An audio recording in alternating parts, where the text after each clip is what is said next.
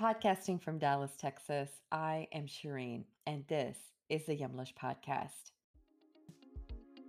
Yumlish is working to empower you to take charge of your health through diet and exercise and reduce the risk of chronic conditions like type 2 diabetes and heart disease. We hope to share a unique perspective and a culturally relevant approach to managing these chronic conditions with you each week. In this episode, we speak with Dr. Christine Lamonte about her insight on diabetic kidney disease.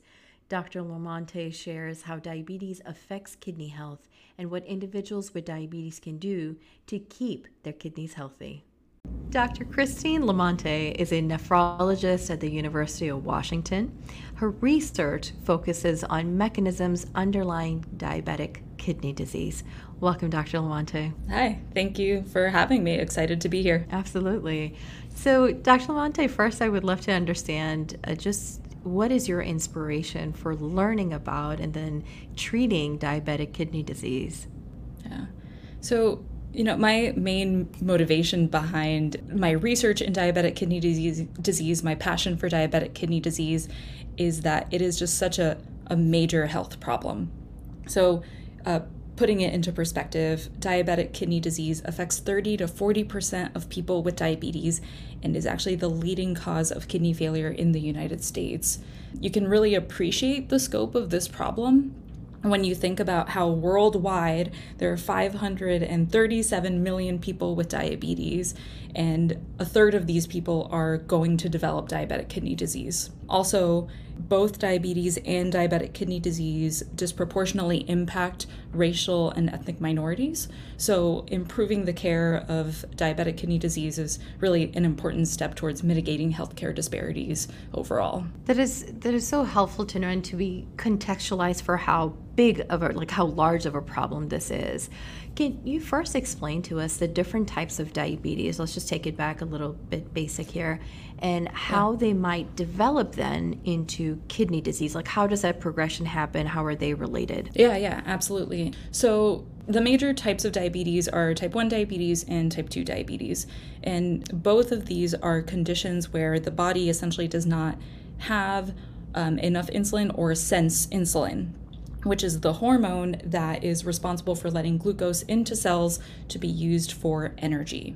Without insulin, cells cannot take in glucose for energy, and glucose, or blood sugar, accumulates in the blood. Type 1 diabetes typically presents in childhood. Type 1 diabetes it's an autoimmune condition that's caused by the body attacking the specific cells in the pancreas that are responsible for producing insulin.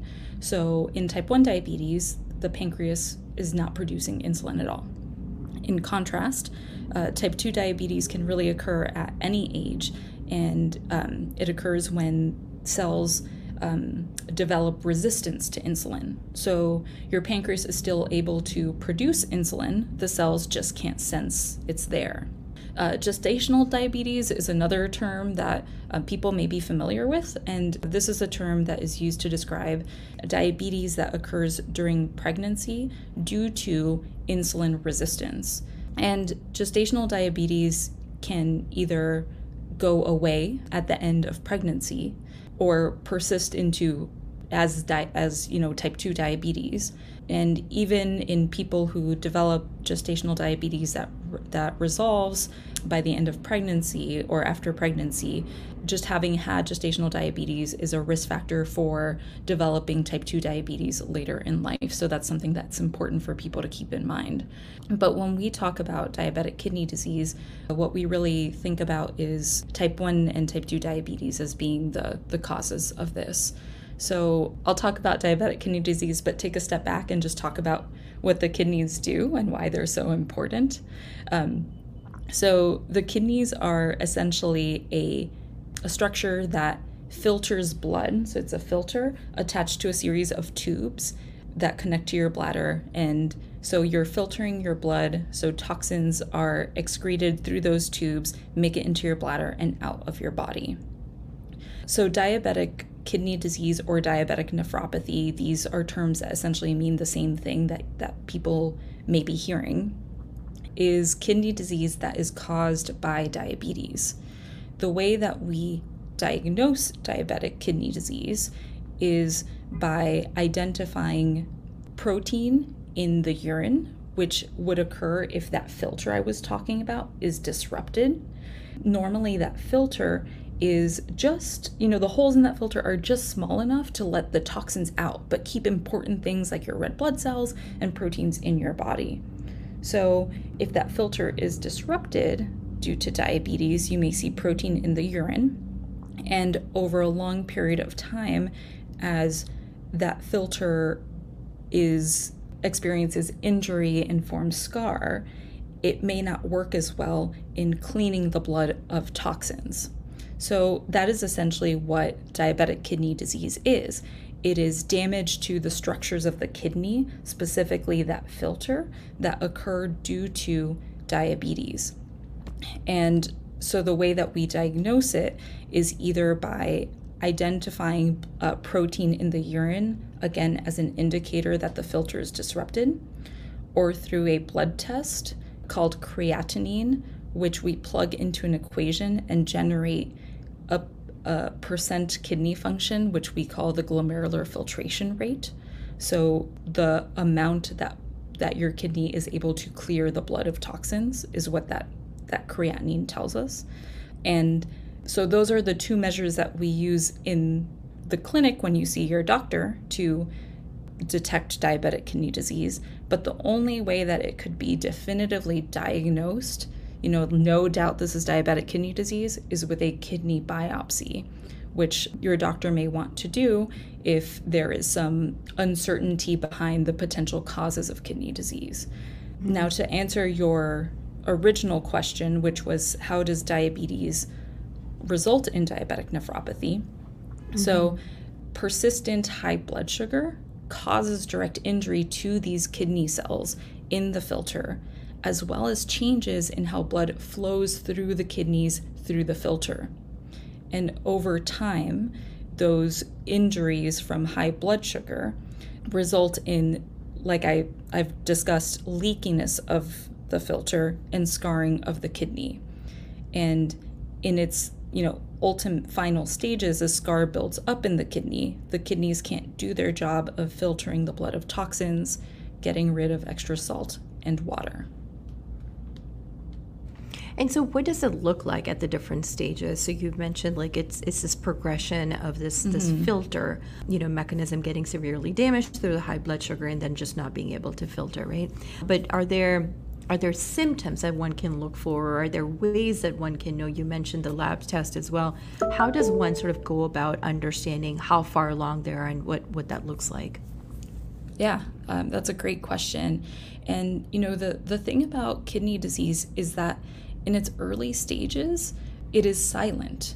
There are no symptoms that a person may be feeling that may say, hey, that may tip them off to think, something is wrong. I should see my doctor about this.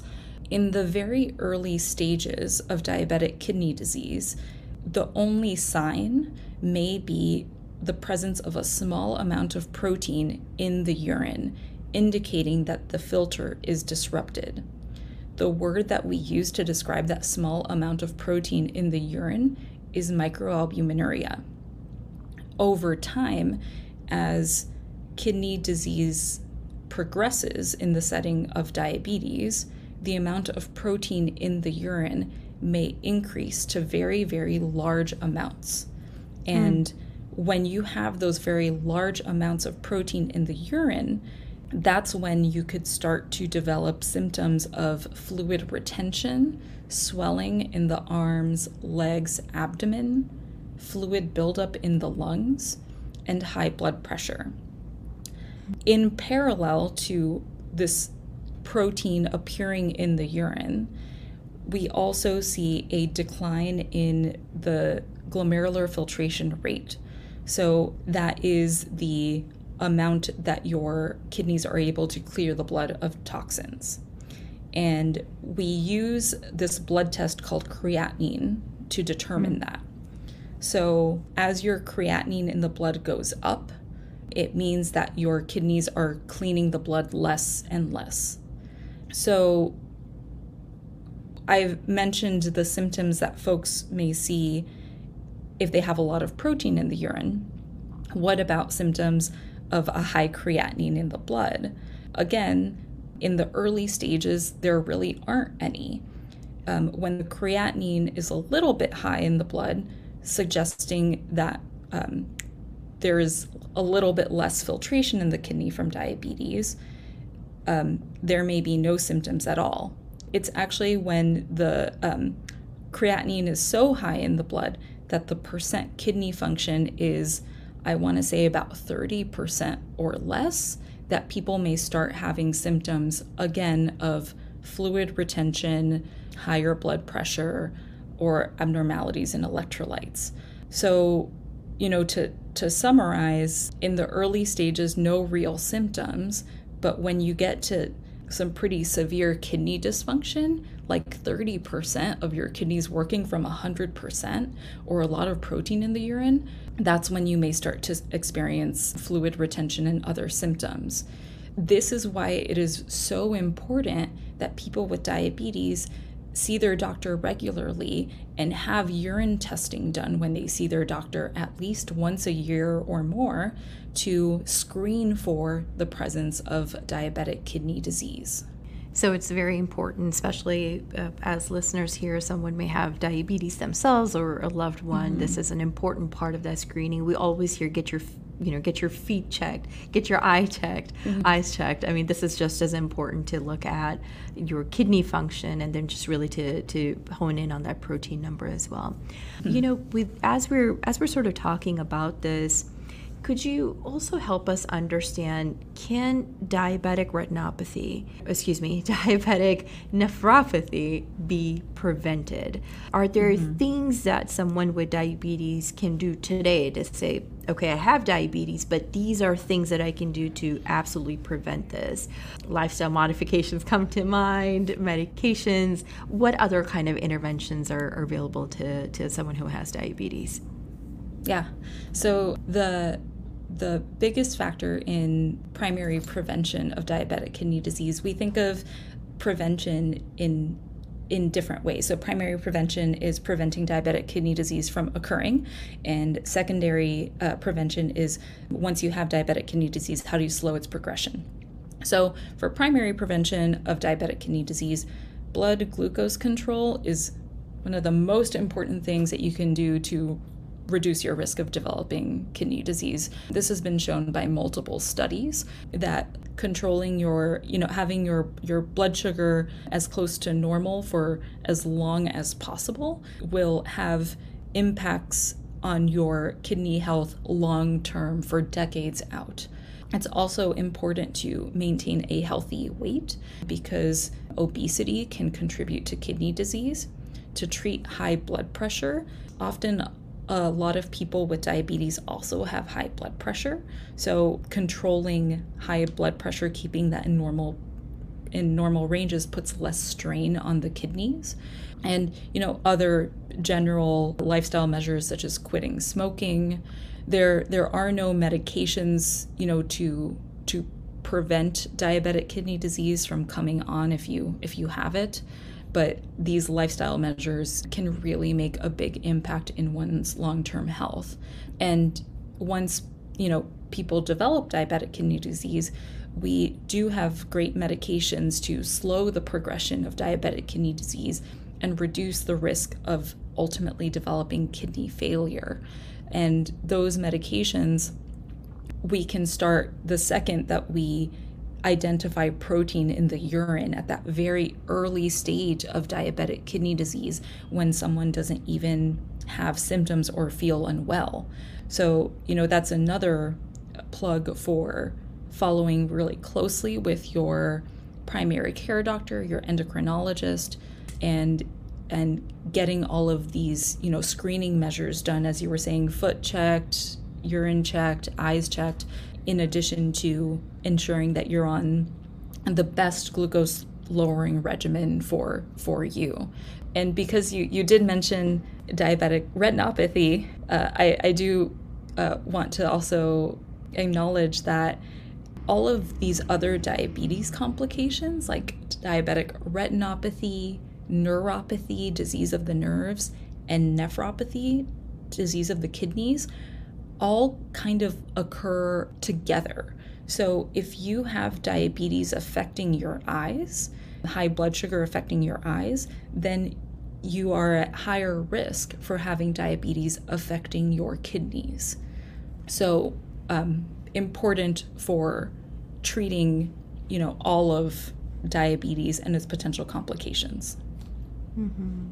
And the connecting factor here being that blood sugar, right? That high blood sugar is impacting the eyes. You mentioned the neuropathy with the nerves, and then of course we're talking about nephropathy here.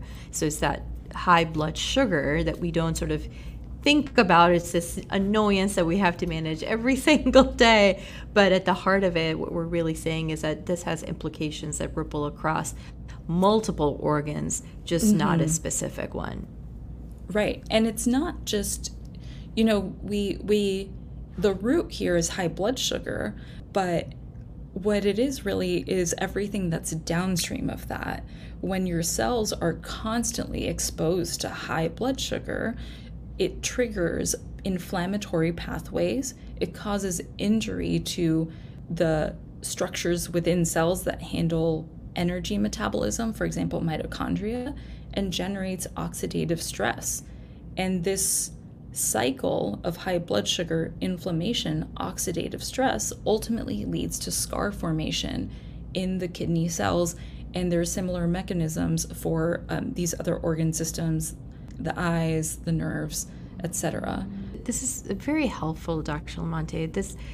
Another question that I have for you is really being able to understand what does some of the research look like in this space as it stands today? So could you really touch on some of the outgoing research efforts focused on understanding the linkage really between the multiple chronic diseases and just emerging breakthroughs that you can share with our listeners here?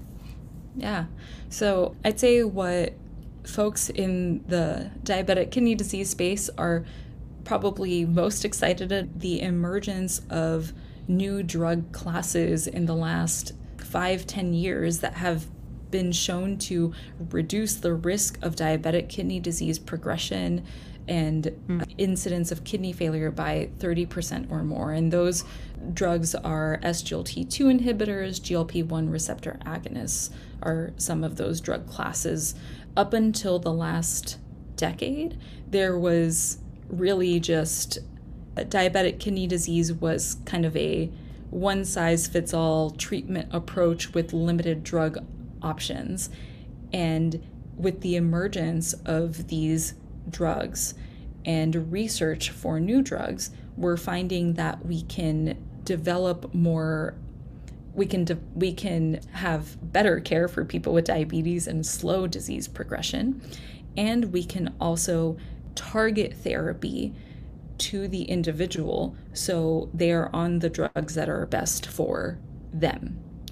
And that is where a lot of ongoing exciting research about understanding diabetic kidney disease is going. For example, through consortiums like the Kidney Precision Medicine Project, where groups are trying to understand the exact molecules and pathways involved in diabetic kidney disease and try to answer questions like, why is one person with diabetic kidney disease developing disease faster and more severe disease than another person with diabetes and kidney disease?